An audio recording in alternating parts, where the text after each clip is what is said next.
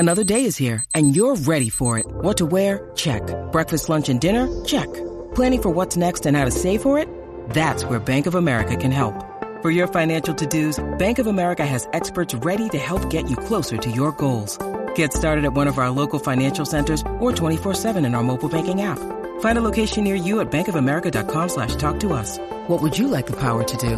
Mobile banking requires downloading the app and is only available for select devices. Message and data rates may apply. Bank of America N.A., member FDIC. When you need mealtime inspiration, it's worth shopping Kroger, where you'll find over 30,000 mouth-watering choices that excite your inner foodie. And no matter what tasty choice you make, you'll enjoy our everyday low prices, plus extra ways to save, like digital coupons worth over $600 each week. You can also save up to $1 off per gallon at the pump with fuel points. More savings and more inspiring flavors make shopping Kroger worth it every time. Kroger, fresh for everyone. Fuel restrictions apply. Suddenly you've gone Bissouma, Enzo Fernandez. You've now picked between, say, Gibbs White, Brennan Johnson and Dyer, and you've got Rashford. Only one left.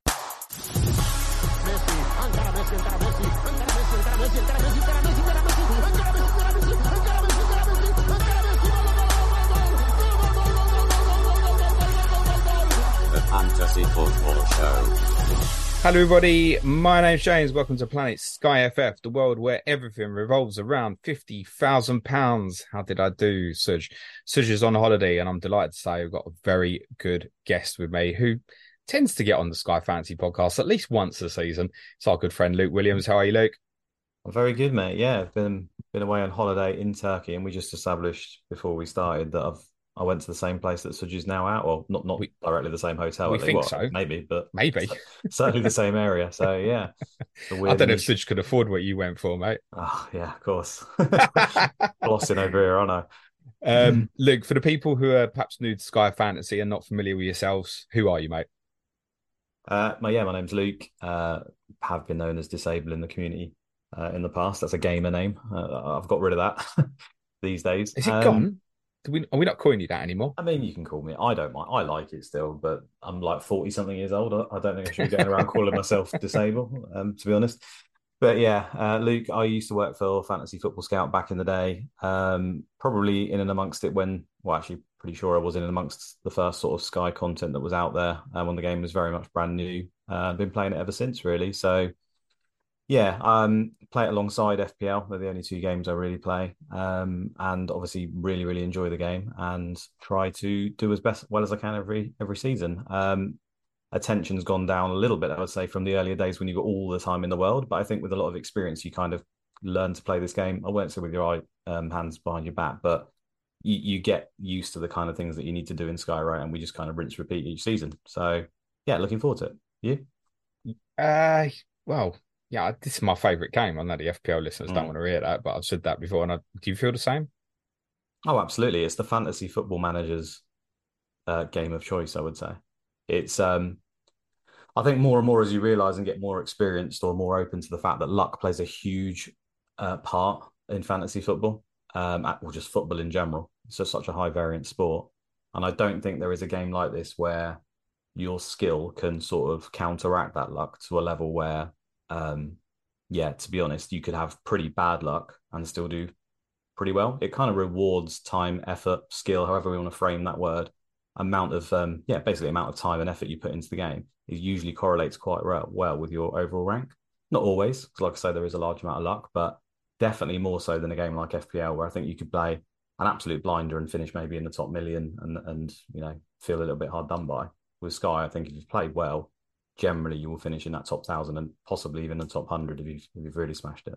Well, I didn't play well last year then. How did you finish last year, Luke?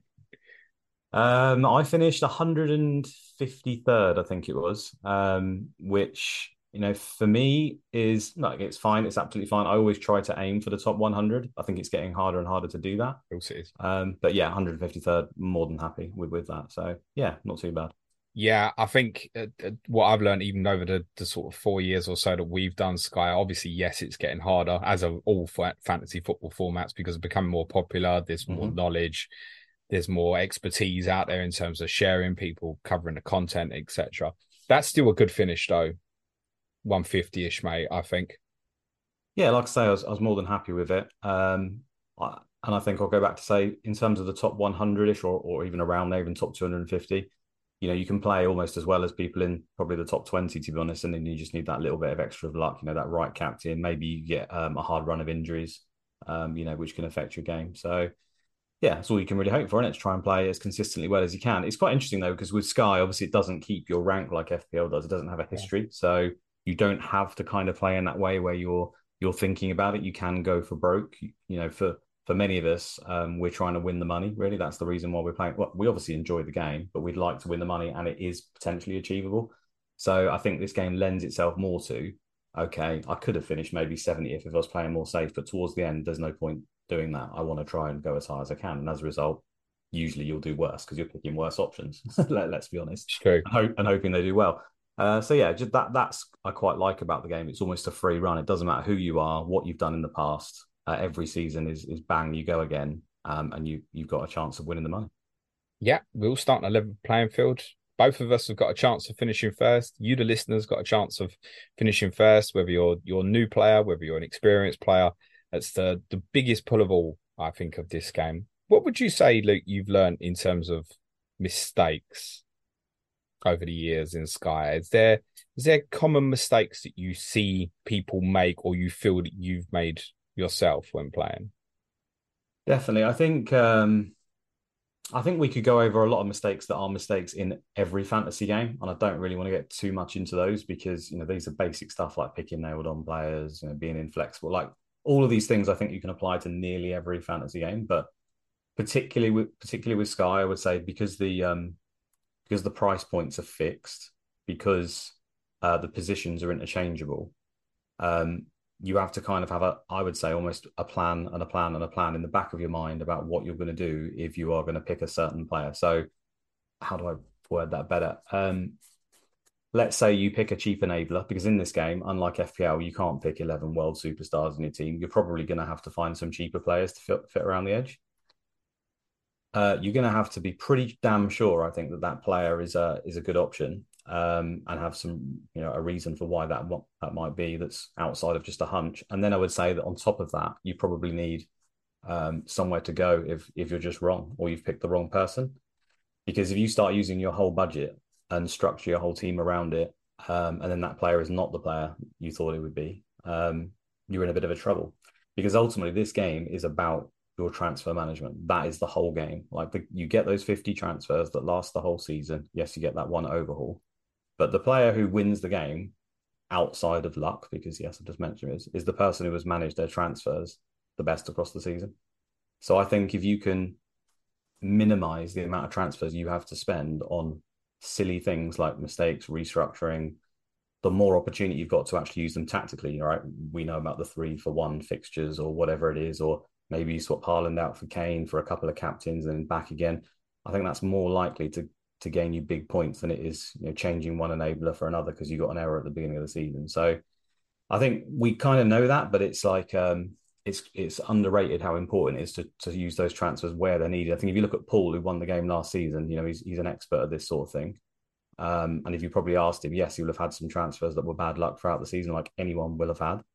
But generally, he probably managed his transfers pretty damn well if you look back across this season, and had a nice spread across the whole season. He gained those extra fixtures. He just used them really well. So it's planning how to use your transfers, I think, is probably the best. And obviously being flexible allows you to adjust if necessary.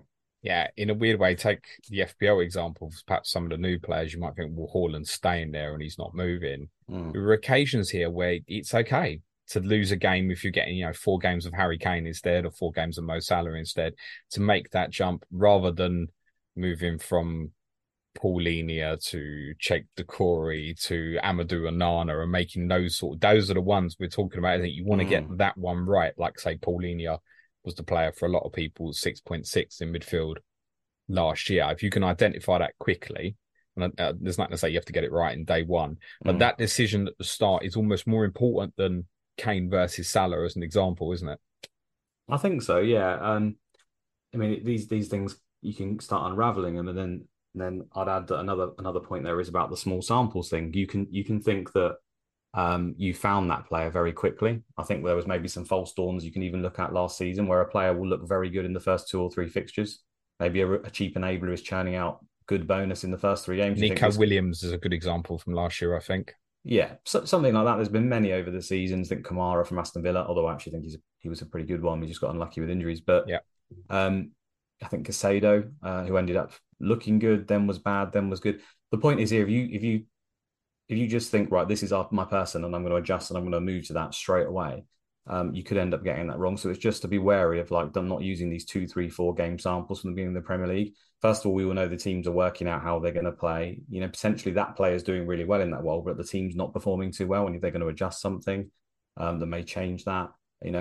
I think you need to look at that player's history as well. If they haven't got a decent history of actually being very good at passing or very good at tackling, the chances of that staying are quite slim unless it's a very, very obvious tactical shift or something. So it's just being wary not to react too quickly, restructure only to find yourself in a problem. I think that's quite key as well.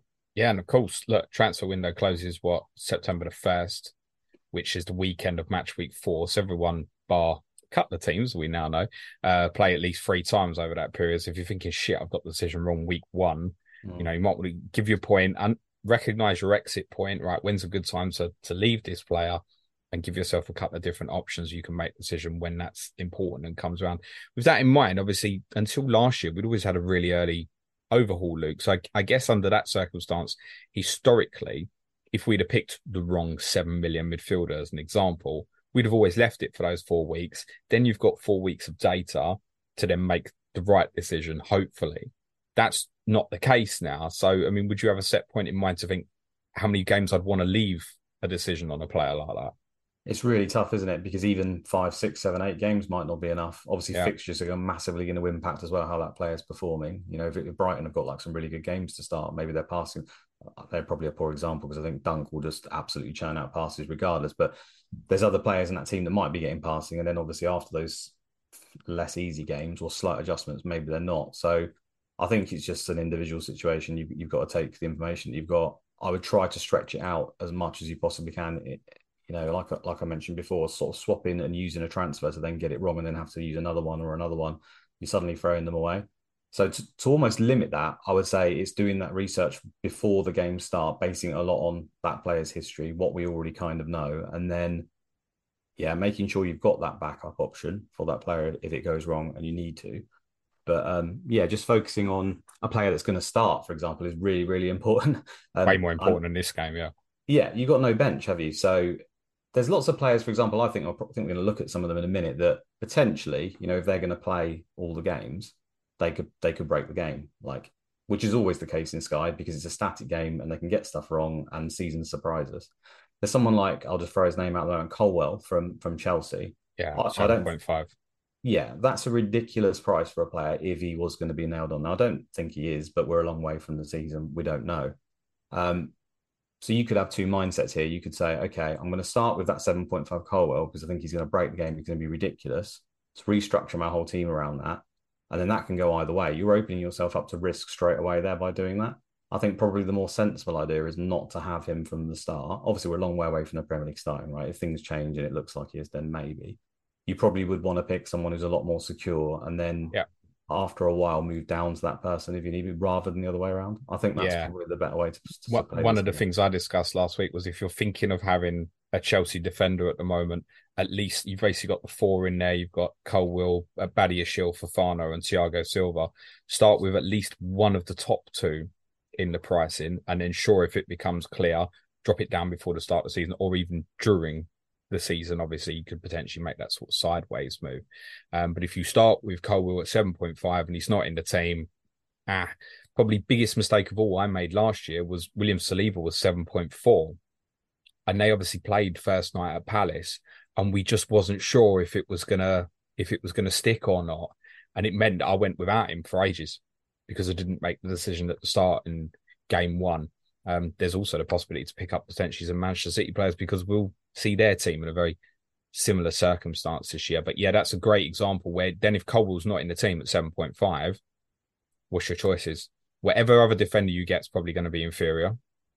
Similar for a midfielder, potentially, unless something has has really come to the fore. But you're wasting games right at the start if you get that wrong. It's just not worth the gamble unless we feel extremely confident that he's going to play. Yeah, and that's what I mean about it's not just that one transfer. You just touched on it there. If there is no one else that's really viable at that place, you don't want to be forced to pick someone who's subpar. So You probably make 2 transfers. You suddenly make 3 transfers, and it might not feel that impactful at the beginning of the season. It's hard to judge, right? You're only a few weeks into it, maybe 7-8 weeks, and yeah, I'll restructure my team. That's great, but you're already 2 or 3 transfers down probably on someone who's not taken that risk. So I just don't think it's personally worth it right at the very start of the season. I think get a little bit of more information. There is always an alternative, and then you can move down to him later if it looks like he's going to be nailed. Or it doesn't have to be Colwill. There's a number of players we could put in that bracket.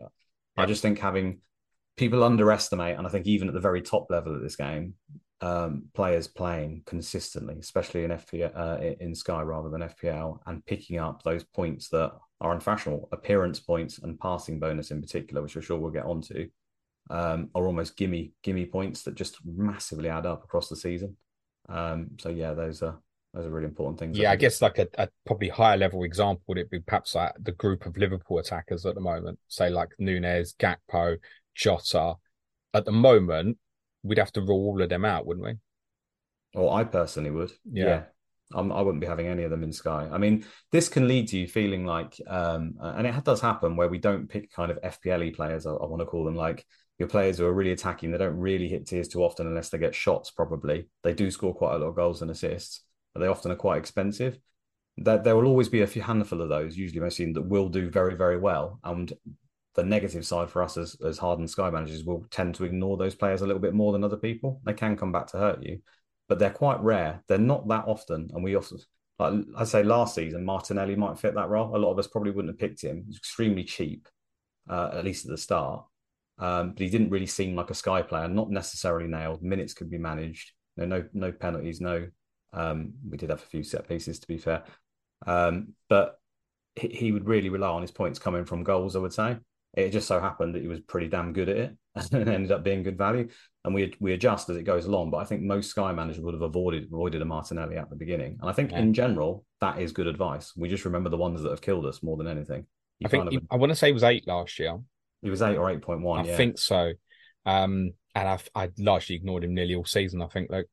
Yeah, to be honest. And if he was 8 million now, he'd be in the team, I think. Absolutely. Yeah. So completely agree. So these things can go either way, and it's not like we do get fascinated with the bonus points and then as a result ignore those guys. But I think as a general rule, focusing on players that can get points from a number of different angles is probably the play in most scenarios.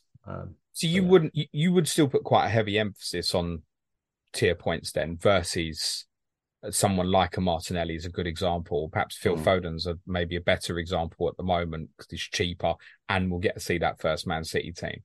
Would you still put maybe Foden versus Rodri is quite a good example here where obviously in FPL there's only one decision to be made. In Sky, we know Rodri basically starts on 5 points nearly every game.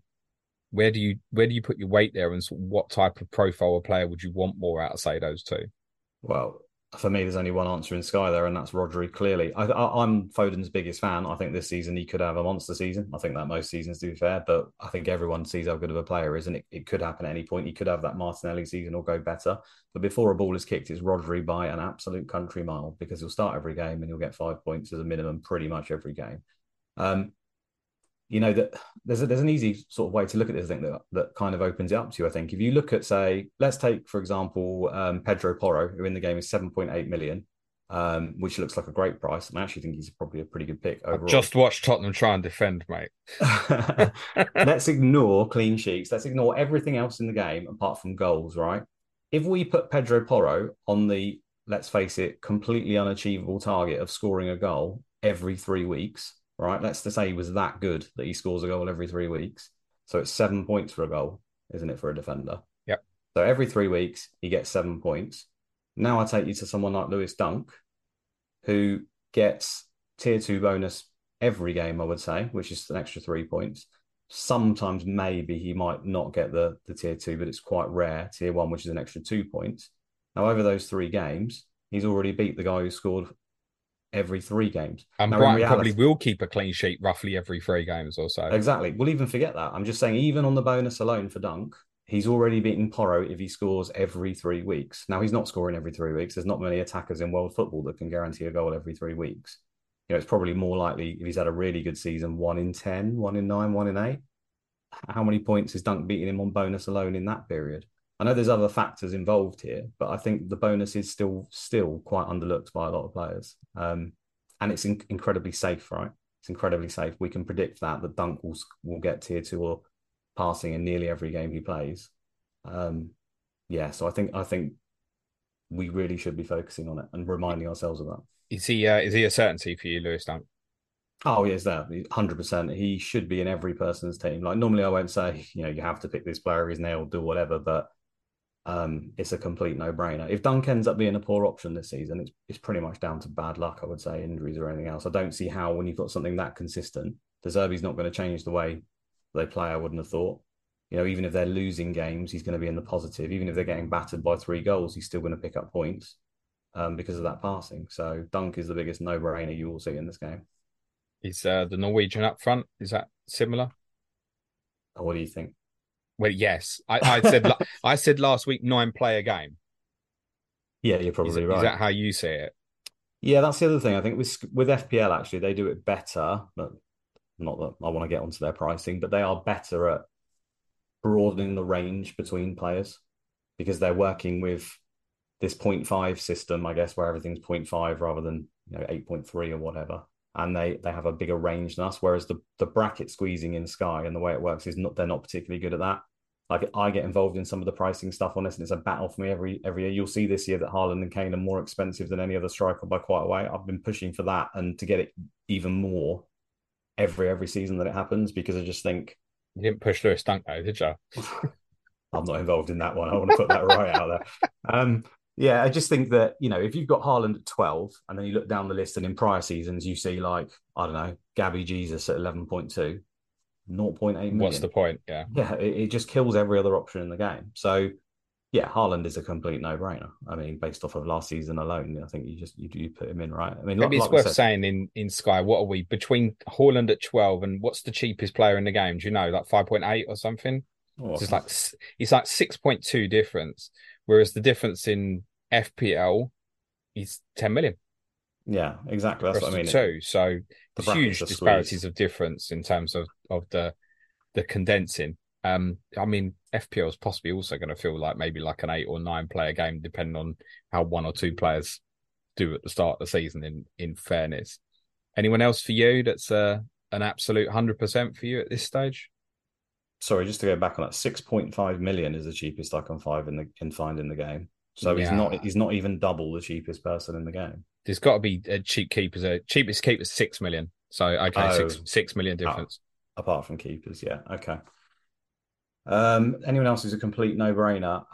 No, I would say Dunk and Haaland are probably the absolute no-brainers. For me, I've got players that I think I would consider I definitely want them, but I wouldn't say you absolutely have to have them. No, unless you can think of anyone that's in yours. I mean, I personally really want Trent, and I could go into why that is, but yeah, I think those are probably the 2 standouts. Yeah, no, I think everybody else is quite open, but I've got to follow up on that point then, mate. Trent, why?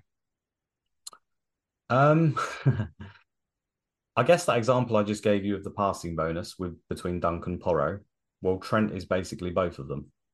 He may not score every 3 weeks. I doubt that will happen. Let's say he scores 5 goals. I'm going to rely on you for maths because I've just thought of this now, so I'm going to fire it over to you. So 5 times 7, what's that? 35. Yeah. It's a good job my wife's not doing this. Let's say he gets 10 assists. 30, 65. Okay. Let's say he gets, 15 clean sheets if we're saying them around that amount? 15 sevens, 105? That's what we're on, 170? You're including that appearance points. Okay. Let's say he plays the games as well.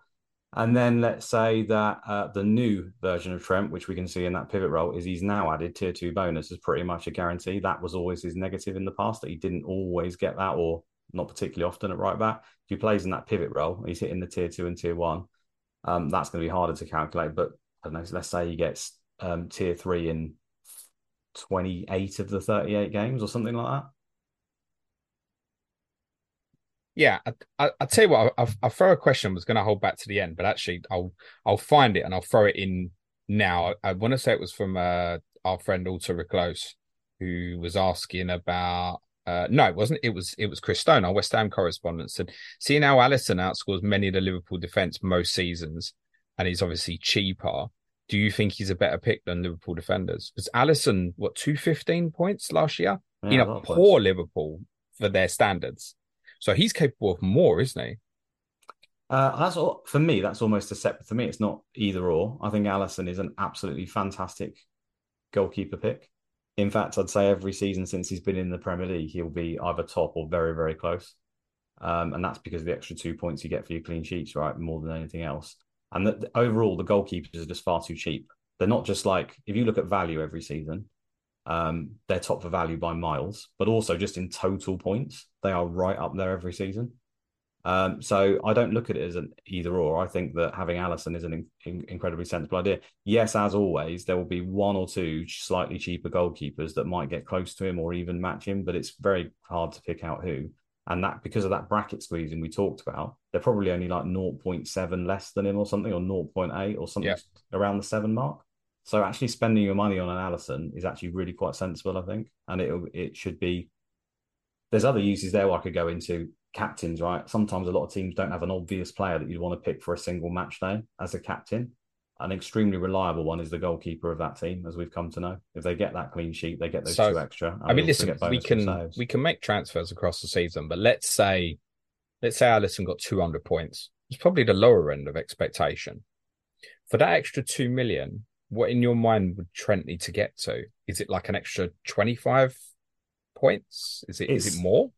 But it's hard to compare the two positions because you can't interchange them, right? You have to pick a goalkeeper, whereas Sure. and you have to pick defenders. So it's really comparing him to other defenders. I don't see it as just covering Liverpool. We're looking at total points here. It's irrelevant what team they play for, unless you're looking at a captain. You're only Well, I going was to going to captain say it's one. not irrelevant if you decide to go without Mo Salah, right? Because then maybe that is your choice. I suppose so. I would personally either want both or for me, as I mentioned, I think Trent is just the best option, probably in the game outside of those at the moment, assuming he's going to get that passing bonus and play in that role again. I don't think we've seen the best of Trent. We've been kind of robbed of it numerous seasons for various reasons, right? Either he's got injured or Liverpool have just been catastrophically bad for almost unexplainable reasons. The defence completely dropped off a cliff. I think all in all, if we have him playing a large amount of games, especially in a more attacking role, where crucially he's picking up that passing bonus, we have seen in the past where the top defenders in the game, or not even the top defenders, the top scorers in this game, as you know, for many of these years have actually been Laporte, Diaz, Van Dijk. They have not only been really high scorers, they've been the top scorers in seasons where we've had Mo Salah throughout this time and other people, or at least extremely close to him. So now we've got like essentially Van Dijk or Diaz, but we've got maybe The 4 or 5 attacking goals, maybe potential 10, to go 11 with it. assists. Yeah, and he's only 10 million. So he's cheaper than those attackers as well. So I would actually throw it back and say Salah is an absolutely fantastic pick. But to be honest, if you were to choose between Salah and Trent, I think there's a case to actually going Trent instead of him and saving 1.5 million. Would you Um, consider going with neither? Is there a um, circumstance here where you could consider going with no Liverpool? So them and Tottenham are basically the two teams we've kind of had a discussion and said there is no need as such. There's a case to say you want one or the other for the first Sunday. But if you choose Kane over Salah, then maybe there's no Liverpool requirement, as an example. yeah, if they don't fit into your captain plan, and it's the same argument with FPL, I guess, isn't it? If you're not going to captain a player and they're a huge amount of money, are they value? I think in his case, he probably still is, to be honest with you. However, you don't have to have them, and that's why I only picked the two players. You don't have to have them. I think you have a view or need to have that flexibility that you probably will have to get them for a certain period. But like anything, if you can identify a 6, 7 game window or whatever it might be where another player is going to score more points in tandem with that captain's armband, then I haven't got a problem with leaving them out. That is what the game is. That's exactly what you're describing there. Like you are going to have to make sacrifices this season compared to more, I would say. I haven't been able to make a team personally with, for example, Kane, Haaland, Salah, Rashford, Trent, Alexander-Arnold. Like those are probably some of the most important players I would say at the beginning. You can't fit all of them in. Yeah. Well, I certainly haven't been able to This do was it. the big thing I was calling. That can't be the circumstances. Exactly what we said when Paul and Fergie come on at the end of the season. So I'm really pleased about that. Yeah. So you're going to have to make a sacrifice. No one's going to sit here and go, oh, Salah's not going to score well. Of course, the Exactly. guy's going to score well. He's going to score fantastically. It's not, and again, it's then not just him versus Trent. It's what you're doing with that extra money and the other player you're getting in place and the knock-on effects and yada yada yada. Combining with the gap, this is why the game gets quite complicated, and the very best players usually do Well, pretty yeah. Well, I mean, consistently to well. give you a comparison, you're looking at it at a circumstance, almost saying, you know, to put it to equate it for you. Let's say Duncan Trent. Let's say that's the way you decide to go. And I realize I'm not going to do a defender comparison here, but say Trent and Dunk would be like Salah and Norgard, something like that, roughly. So, yeah, which combination do you want out of that? Yeah, and then if we go back and say, well, I do think Trent is capable of getting. I mean, how much points did Salah get? I think it was 250. Yeah, 247 he got last season. Trent got 185. So he was only what's that, 60, 70 points less than him. Bear in mind, for half the season, he was pretty much useless as well. I think, therefore, when you start putting that captain's armband and think that he's probably going to improve on that as long as he can stay on the pitch, you could argue in terms of age profile as well. Maybe Trent's more on the up, Salah potentially more on the down. I mean, I don't really see any signs of that, but I think you could argue it maybe. That might get closer, is what I'm saying. And suddenly then that little, almost not really a sacrifice of choosing Trent over Salah, can be made up vastly, like you just said, depending on the other player that you've picked instead. Like a Dunk is obviously going to outscore Norgard by a huge amount. So these things always come in tandem. They're not just one-off decisions, I would say. Salah versus Kane? Have you given that thought? They're obviously different positions in Sky, aren't they? Midfielder and striker. And they are an FPL as well, so I don't know why I said that. But they have been in the they have No, been in the for a long time, for the newer listeners, the players like Salah were always, until last yeah, season, forwards. yeah, that's what I mean by that. So sometimes Salah's been both over the years, which maybe has an impact then as to which way you want to go. I think Salah, because of the fixtures, is probably better, but then I think there's quite a lot of midfielders that do a job of covering the fixtures and other better options. So actually, I would say, structure-wise, having maybe a Trent and a Kane, if you even want a Kane, I don't think he's a necessity, I should say, Agreed. is probably a little bit better. That's probably the route I'd look at the moment, but things can change. I wouldn't say that's set in stone. A lot of that has to do with, I would say, certain teams that we probably have to cover. Like who's going to be your Man United pick of choice, for example? I Rashford. think right. So that's one midfielder gone. I think you could make a case for, say, Luke Shaw or something, but I think Rashford's clear personally. So I'd have Rashford. Chelsea option? I mean, the most consistent and easiest one to pick right now is Enzo, isn't it? Precisely. As we had that conversation at the beginning, I think Colwell could end up being the best, but I don't know he's going to play. So Enzo Fernandez is very easily the safe, risk-averse option. So that's another midfield option gone. We probably or maybe need to cover Forest at some point. What are you thinking on that? So you got Forest Sheffield United. We discussed it quite a bit on that first Friday night. And ironically, on the Tuesday night before we recorded last week, I was quite keen on Ilman and Dyer, 7.2 at Sheffield United. Then the news broke, oh, he's going to Marseille. The latest word is that deal is off, and he may even be signing a new contract. So he might come right back to the table at 7.2. And what I like about him versus Gibbs White, as an example, is Sheffield United's game one is much better than Forest. Sheffield United have Palace at home, whereas Forest go to Arsenal. And it also saves you a bit of money, and you can potentially obviously move it on to something else, as we've discussed. But I had then since very much settled on Gibbs White in my mind. And now I'm not so sure I want to jump back. What's your thoughts, Luke, on that Friday night? I think I'm on the side of Gibbs White, but I haven't quite gone that far yet of looking at that was the first person that come to mind. And when the season gets closer, I'll look at it. I would be open to other players. But I think the general message I was trying to get across there is the fact that your strikers are almost kind of set. I mean, Haaland's one of them, as we know. Maybe you want as much money as for Kane, or maybe you don't, but there's not too many options in that bracket, I would say. Defenders, I think there are lots of good options. However, there's ones that look a lot, are very, very good, and I think will probably get picked by the majority of the game. And there is just the most amount of options in midfield overall. From the very top bracket, there's a lot of good players. From that little bracket just below, there's a lot of good players. At the cheaper end, there's potentially quite a few players. So I think it makes sense to try and, where you can, pick an option other than the midfielder to leave that space available to make your transfers to bring those players in that are good. Not all the time. You still want the very best options, like we said about Rashford. If you think he's the best option, yeah, he's going straight in. But in options like where Chelsea, you're like, I'm not sure who to pick or whatever. You kind of want to have that midfield option of picking Fernandez because he's probably going to be the best one.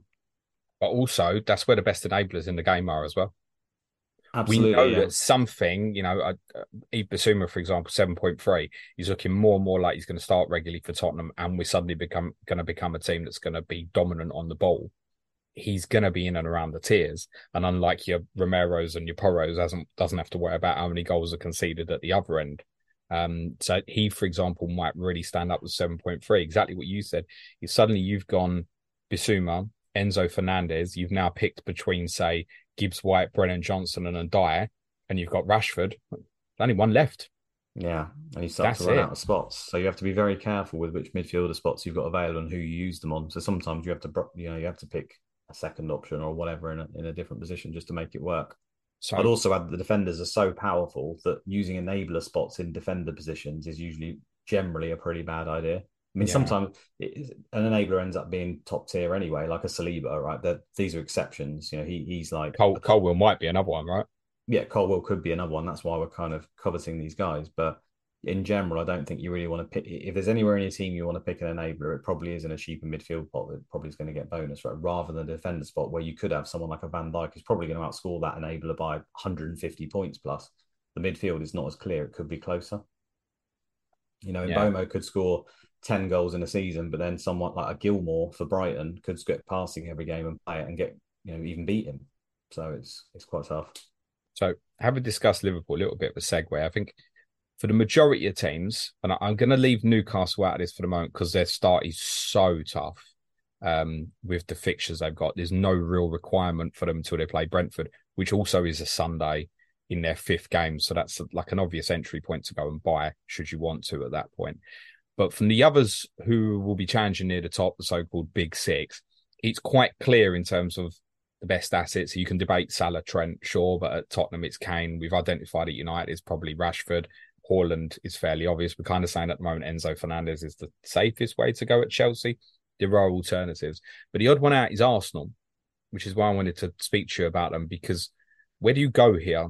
You've got those three brilliant offensive midfielders in Martinelli, Odegaard, Saka, all very similarly priced, but it nicks the midfield spot.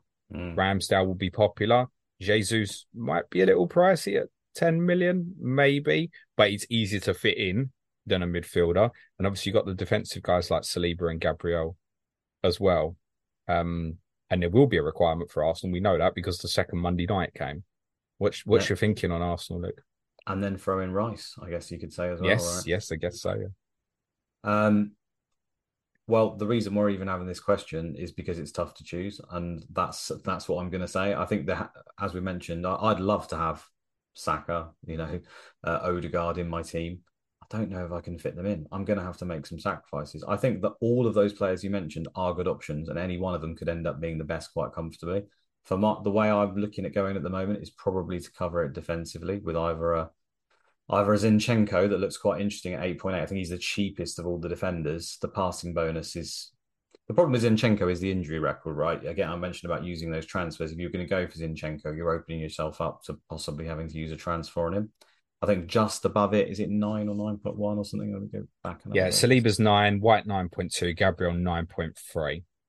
Yeah, I know Saliba was injured for a large part of last season, but it came from that one big injury, didn't it? More than anything. Yeah. It doesn't mean it's going to happen that way again, but he was fairly consistent. Him and Gabriel were pretty neck and neck until the injury, I'm pretty sure. Yeah, Saliba's actually got better passing stats than Gabriel. Like in FPL, there's no decision there. You pick Gabriel, his goal threat's huge. And yes, you get 7 points for that goal. But I go back to that example with Porro and White. Saliba actually averages above, I think it's about 6 or 7 passes on average above Gabriel, but Gabriel's at about 56 passes a game on average, whereas Saliba's more like 63, 64. So the bottom line is it doesn't always follow last season. Based on last season's data, Saliba should get passing bonus more often than Gabriel. Now, he's only got to get that 2-3 times to match the goal that Gabriel scores once every 3-4 weeks. As we discussed, he's not going to score a goal every 3 or 4 weeks, is he? He's probably going to score 5 in the whole season if he has a really good season. So I think Saliba at 9 is a good way to cover the Arsenal defence as well. The curveball in that, in terms of what you said, Clayton, who's obviously regularly on the pod with me at the moment, beyond the transfer window show tomorrow, he thinks there's a good chance now they bought Timber that they'll invert from the right-hand side rather than the left-hand side. So last year they'd have done it where Saliba was obviously the centre of the three with White and Gabriel either side. It might move where Gabriel becomes the central player. in that possibly. That might have a little bit of an impact, and certainly would impact Zinchenko's minutes. I'd be more cautious of that, Luke, where they might flip it between left and right hand side and how they do it this season. But yeah, unfortunately, I think my take's the same as yours on an overall is it's probably a defensive one. Yeah, it's the easiest way to do it.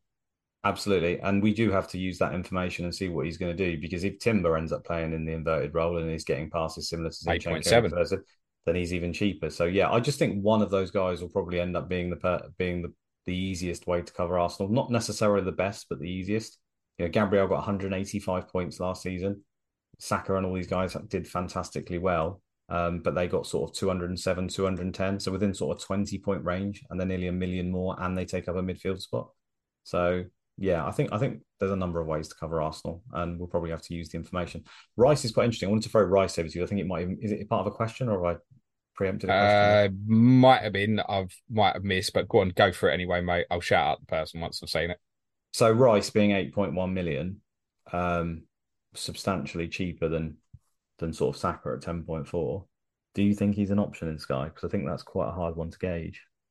My instincts at the moment is to definitely rather go Enzo over him for a little bit more as a Chelsea coverage as well. There's more alternative options at Arsenal. I'm looking at what Rice scored at West Ham and wondering how big that has to jump, because one of those midfielders at a little bit more is probably likely to get towards the 200 point again. Then again, it's back to sort of the Alisson Trent argument. How many points do I need Declan Rice to get? I'm not convinced it will be enough to justify it. And once again, you're nicking a midfield spot. And it just, I know what you're saying, and I completely agree with you. Like Rodri, Fernandes, Rice, put that in, fine, tick over, great. But I'm definitely missing some explosiveness somewhere, right? If I put, as I said, you put Rashford as the other, that's it. It's either Enabler or Salah, basically. Yeah, my question would be, it feels wrong. We don't know where Rice is. I mean, we're assuming Rice is going to play every game, right? I think that's what people think. Or probably, yeah.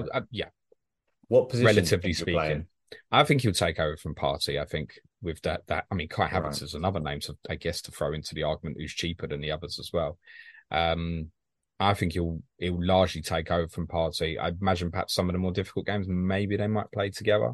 He might firm it up a little bit more than what he's done, or release Rice to play in that left 8 role, if you will. But I think primarily Havertz has been brought to do that. Partey has been linked with a few other clubs. He did have a difficult end to the season as well. And I think, in all honesty, Rice is an upgrade. And Rice will, subject to rotation, that a club like that with Champions League football will have. Yeah, sure. He's going to play minutes like Rodri. Let's put it that way, would be my take, Luke. Okay. Well, I think if he does play that Partey role, Partey was actually one of the few Arsenal midfielders who hit passing bonus quite regularly and was above that 60 threshold. I think we can all agree that Rice is probably a better player than Partey. But we never would have considered Partey last year, interestingly. No. And I know the Arsenal players were cheaper, like Saliba, etc., but it was never at any point in the conversation to go there. No. I think he is one to watch, but I wouldn't start with him, put it that way, just to see whether he's consistently playing in that position and hitting those numbers, and then suddenly you've got another player. But we've just discussed it does take up that midfield, and there's a lot of other options there as well. But he is potentially quite underpriced if he becomes Rodri, he's underpriced, put it that way. He's got a long way to go to show that he can be Rodri. It was also close asked about Rice. He asked about a few other players. I'll drop them in while we're here now. Havertz, any interest? Absolutely zero. Mason Mount? I would say close to zero on that as well. Alexis McAllister? That one's a lot more interesting. Because you would expect passing numbers, right? I know it's not quite going to be the same as Brighton. It depends how high he plays, doesn't it? It does.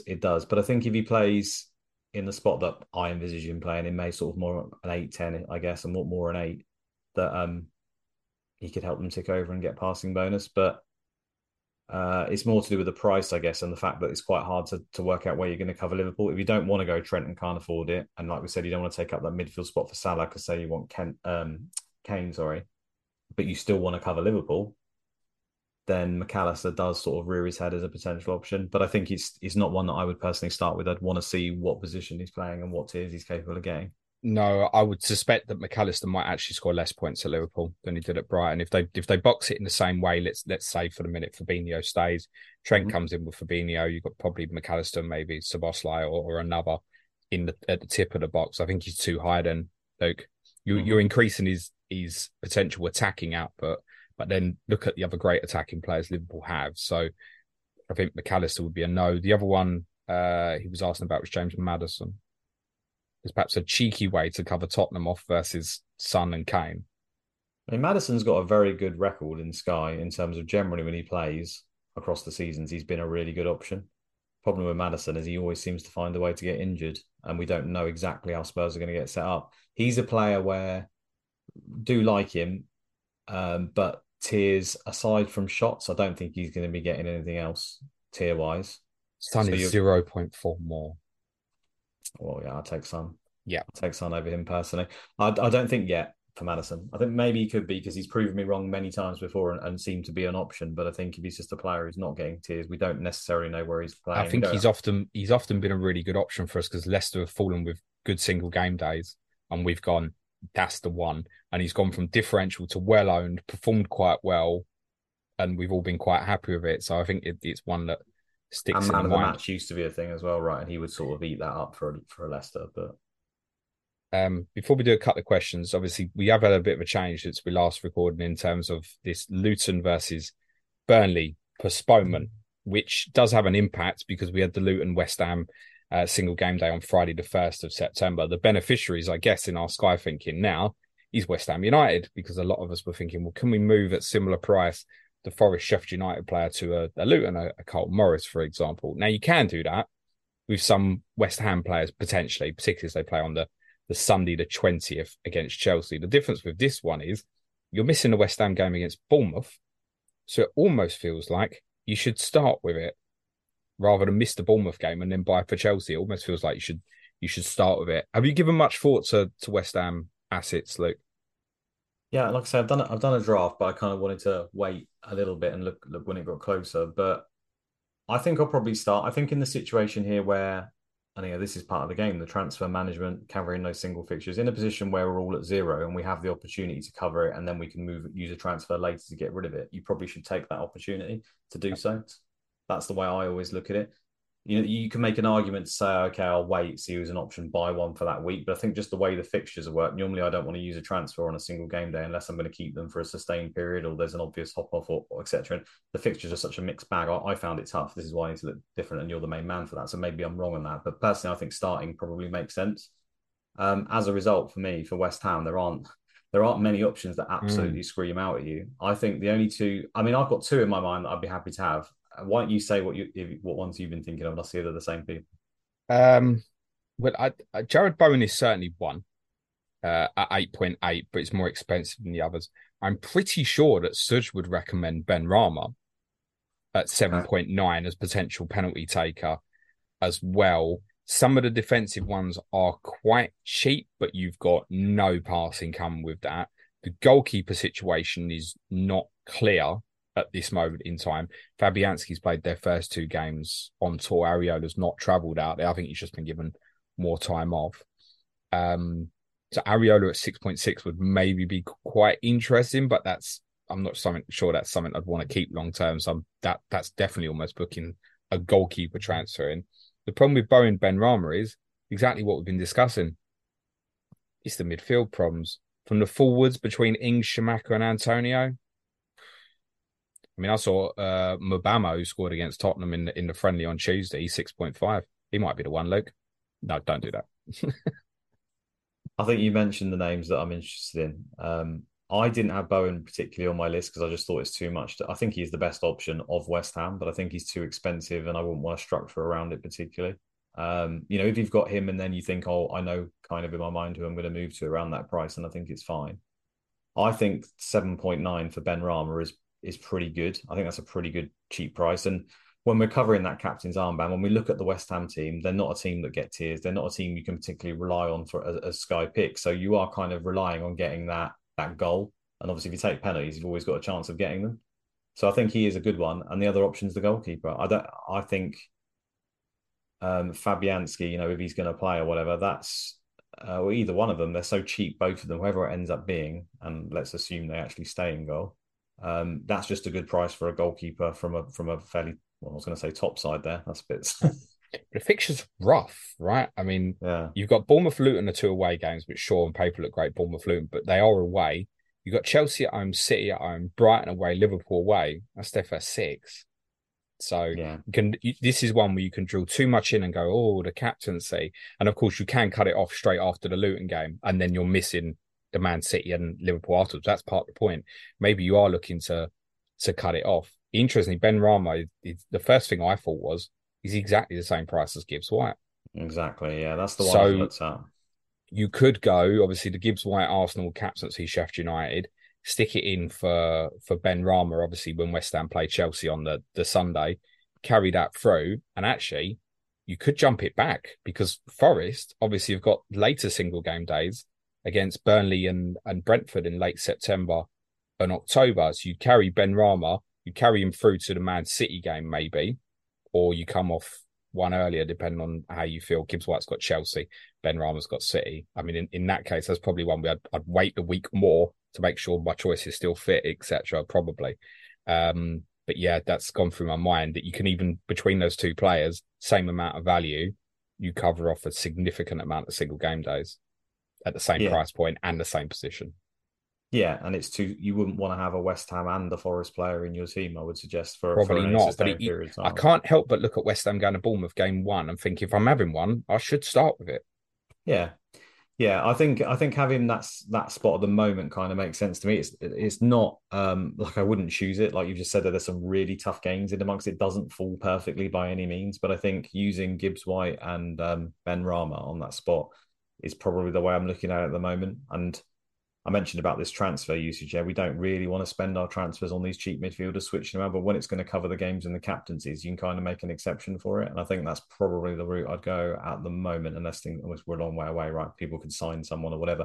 I think Henderson maybe could come in goal for Forest as well, offer another option people will be looking at, but that's probably the other thing obviously you could do with it is you think, oh, I need to go Forest to West Ham or Sheffield United to West Ham as an example. If you're perhaps going in and die instead, you could obviously start with the two. Start with, say, Gibbs White and Ben Rama and go no Chelsea at the start and give yourself that one extra game with the Chelsea-Liverpool game, leave the money in the bank and take your pick between sort of an Enzo Fernandez or one of the centre-backs. Yeah, I think that's is a different way of maybe doing it, but it does feel like that's the first Sky transfer, isn't it? Probably. Yeah, quite probably, yeah. But that you just touched on it there. Actually, there's another thing you can also factor in. I know I said you can plan, and you definitely should plan for this scenario because it's right at the beginning. I think the chances of us getting all 11 players exactly right, avoiding all red cards, avoiding all injuries in the first few weeks alone is actually pretty slim. So you don't necessarily have to make that decision. You could pick your team, not necessarily. I know the timing of the games here is quite soon, but as a general rule, I guess, rather than just you could kind of make your decision later because whoever that player is you've picked that's gone wrong or has got injured or has got red carded, that could then be the player you sacrifice in order to make that transfer rather than having to make two transfers. Something will go wrong at some point in your team where you can look at it. I think Paul's very good at that as well, by the way. He has a plan in his mind, the guy who won it last year, of what he's going to do. But at the same time, if any player gets injured or whatever else, he's kind of got that as the backup and probably the go-to rather than sacrifice a good player to make it work. With that in mind, before we finish up, and it was 3.5 weeks till the start, so I've certainly not done this yet, but when you're heading into that final week, will you have a plan of transfers up to a certain period, or are you winging it at the start because you almost know that shit will be wrong and stuff will change?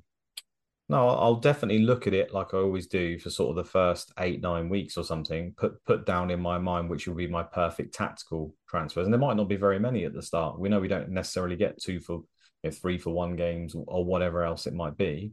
It's quite rare that using a transfer for just sort of 1 game or 2 games is actually end up going to be worth it. But I'll certainly give it a go, plan out over sort of 8-9 weeks where I'm going to use my transfers. And then you just have to have that, like I said, that flexible team and that option open to you that when something does inevitably go wrong, you've got to tweak it. And that's really the Sky and the skill in Sky is just managing those transfers. Like I say, definitely have a plan, but then adjust as it goes along. And that's pretty much what we do the whole season. Just a quick summary of a question we had in from FPL Dino, and I don't think there's a right or wrong in this, and quite often the answer lies within it depends on the fixtures and the TV announcements. But halfway, say you're going into halfway of the season, how many ideally in your mind do you think I want X amount of transfers left at halfway from your 50? Well, I think I think probably having a little bit more than half is probably better. You probably want to use more towards the back end just because of the way the fixtures work. I think if the season ends up being more normal than the others, it shouldn't be as impactive. But you're going to have more fixtures in the second half of the season than the first half, right? That's a general thing that you'll have in Premier League. So it's not an even split. So it shouldn't be an even split with your transfers, really. You should shave a little bit more than half. I think as long as you can do that, you've done pretty well. On that Luton Burnley rearrangement, by the way, which I guess if there's every chance there's going to be a single game day that pops up in people's minds, that could, of course, become a very classic. Yeah, thank you very much. I'll skip that. I don't think it's going to be soon. I think probably December is probably the most likely month at the moment. So I don't think it's something we have to worry about too much. I finished with this one though, Luke, from Addy Tor says, we've seen the Man City lineup first. Would you be confident to put quite a few in your team? Is there any chance of that? We see the City 11 and we go, actually, I want to go blanket defensive, for example. That's so individualistic, I guess. In terms of when he says, would you be confident putting the team? I just think I guess it's in terms of future rotation. We see the first team, but we don't see the future weeks, do we? No, but I think if people were to go back and look at how Pep starts season in general, when there isn't too many other competitions, he is generally quite true to the players that are ready and available. That's all of that is. It's not necessarily the first team and the best team that will start right at the beginning. He'll use those same players in sort of weeks 1, 2, 3, 4, 5 and sort of integrate the players that are behind.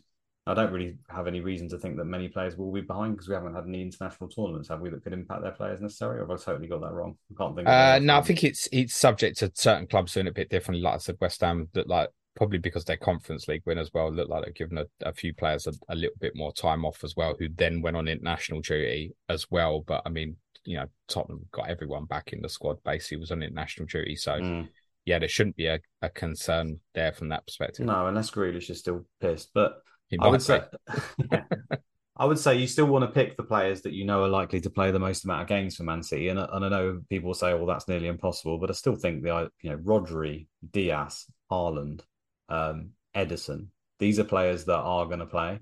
If they're available and they're fit, then they will be playing. So does John Stones fall into that group? I think he does as well. Yeah, I think he does. Certainly at the beginning, because he's more managed as we saw towards the back end, which was always my concern with him around his injuries and keeping him fresh. But I think Stones. I've read that maybe it's a myth. I don't know. And I know you study City and an expert in terms of looking at what they may or may not do under Guardiola. But I have read a little bit of a thought process that Guardiola does kind of take it easy on Stones in the first half of the season to make sure he's in peak condition for the second half. Do you buy that into that at all? Absolute nonsense. All right, I'll tell him you said that. I didn't say that. No one so says when Luke's wrong, come for him. No one says I'm going to take it easy in the first half so he can be strong in the set. Like, who the hell plans that? Like, you get your players in the peak condition. I don't know, but then when you think about it logically, they always come on so strong at the end, don't they? If they're chasing, he doesn't hold someone back to do that. If you could say to him, okay, we'll get 30 points ahead and have a brilliant first half and then just completely relax in the second half, which is what they ended up doing this season, to be honest, because they won it, then you take that as well. I don't buy into that at all. He tried to get the player ready. The best players ready to play the games, get the most points on the board. There's no 4D chess going on here with Stones. It's just Stones is a player that struggles a lot with injuries. It's no more deep than that for me. He's got better at it. So, yeah, I think Stones is a perfectly viable option. I wouldn't go, say, banging in players that are, as far as we know, slightly more risky in that Burnley game just because they start that game. They could quite easily go on and play game week 2, game week 3, game week 4. But are they any better, as we discussed right at the start, of the players that are going to turn up every week and are going to be looking better? Probably not. How often is it that you've looked at the Man City points list at the end of the season and gone, oh, I've made a right balls up here? It's basically always Rodri near the top. De Bruyne can be depending on injury. Obviously Haaland now, but they previously didn't have a striker. And then Diaz, depending on injury, is there. Everyone else is usually nowhere to be seen. If you had to start with a City defender? It would be Diaz personally for me. Because you pay the extra over Stones, yeah? 100%. I think Diaz will be very near one of the highest scorers in the game again this season. All right. It's a good price, 9.7. John Stones, 9.2. I think they're both... I mean, they could be breakers as well, couldn't they? Where one of them or even both of them end up in nearly everyone's teams.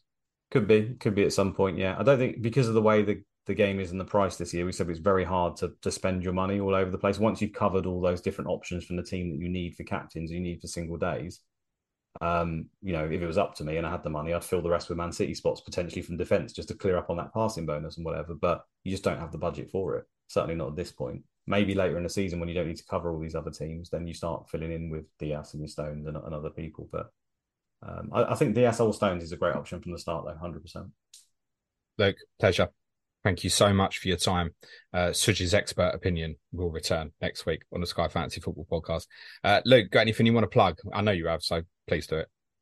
I do an FPL pod called Inspected Goals. So you can find us on Twitter at Inspected Goals. That's with an I at the start. And we do a YouTube as well, which I don't even know what my handle is, but if you type Inspected Goals FPL in, it will probably pop up. I'm terrible at those sort of things. New signing as well, mate. He pulled one out of the bag there, didn't he? Yeah, we got Ben Crellin on board, which put it this way, it pays to get really, really drunk in a pub and chat people up sometimes. Right. Okay. Shout out Ben if you're listening. I know Ben dabbles in a bit of Sky as well, doesn't he? Good stuff. That's how often is he going to come on? Is that a regular every week he's on the show now? Or? No. We're all going to rotate. We try to keep it to 2 people if we can. And then, it's just going to be me, Sam, Seb as well, who's come on from Scout, and Ben Crellin. So between us, we'll all kind of divvy it up. We're all busy people with busy lives, apart from Sam. So he might be on it more often, but all the rest of us do real work. So nice. Very best of luck for the season. No doubt we'll speak and drink soon. Maybe not with Ben Crellin, but what you just said. He's brilliant. All mine, baby.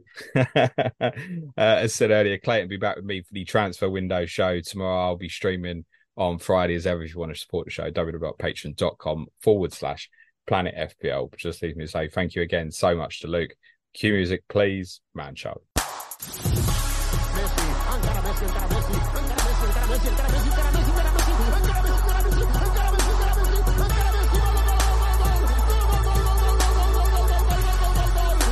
Fantasy Football Show.